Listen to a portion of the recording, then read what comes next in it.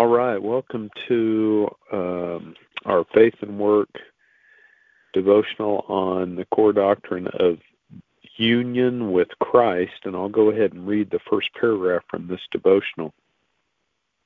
At some point or another, most of us have felt lonely or overlooked in our work, or that we are doing our work alone, and sometimes we wonder if our work has any meaning at all.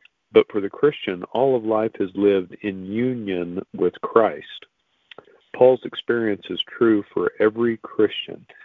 I have been crucified with Christ, this is Paul talking, and I no longer live, but Christ lives in me. The life I now live is the body. I live by faith in the Son of God. The life I now live in the body, I live by faith in the Son of God, who loved me and gave himself for me. That's Galatians 2:20. Excuse me. And then when Jesus prayed for his disciples on the night of his arrest, he asked the Father that all his disciples may be one, just as you are in me and I am in you.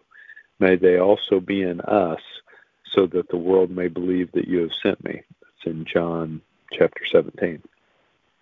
Jesus prayed not only for our unity, but also that we may be brought into the very fellowship of the Trinity.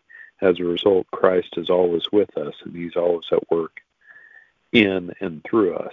The doctrine of union with Christ teaches that no Christ follower is an isolated entity living out a solitary, potentially tragic plot line. So, anyway, that's the first little bit of the devotional. And our verse today is Ephesians 1, verse 3. Praise be to the God and Father of our Lord Jesus Christ, who has blessed us in the heavenly realms with every spiritual blessing in Christ.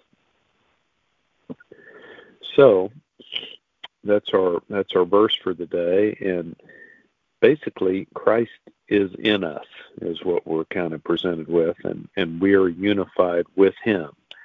And, maybe as we think through that a little bit, that changes how we might deal with various challenges in life, right? It's certainly a different way of thinking than thinking we're all alone, and kind of being successful or failure is really all on us.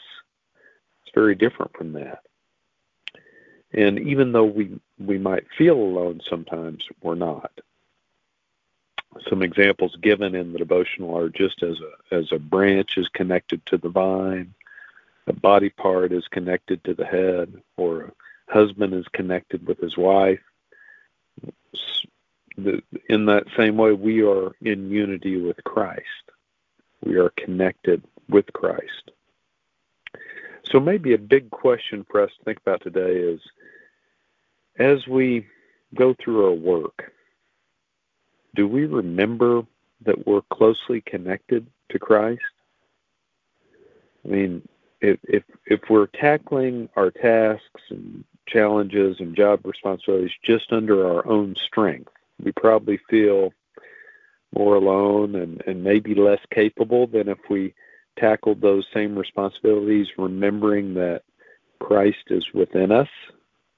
Christ is ready and willing to guide us, show us the best way to accomplish those tasks. I think it's probably easy to go through life and be so busy pursuing all the different things we're involved in and just forget that Christ really holds the key to everything we really want. Not only that, but he's already with us. He's already in us. We already have him.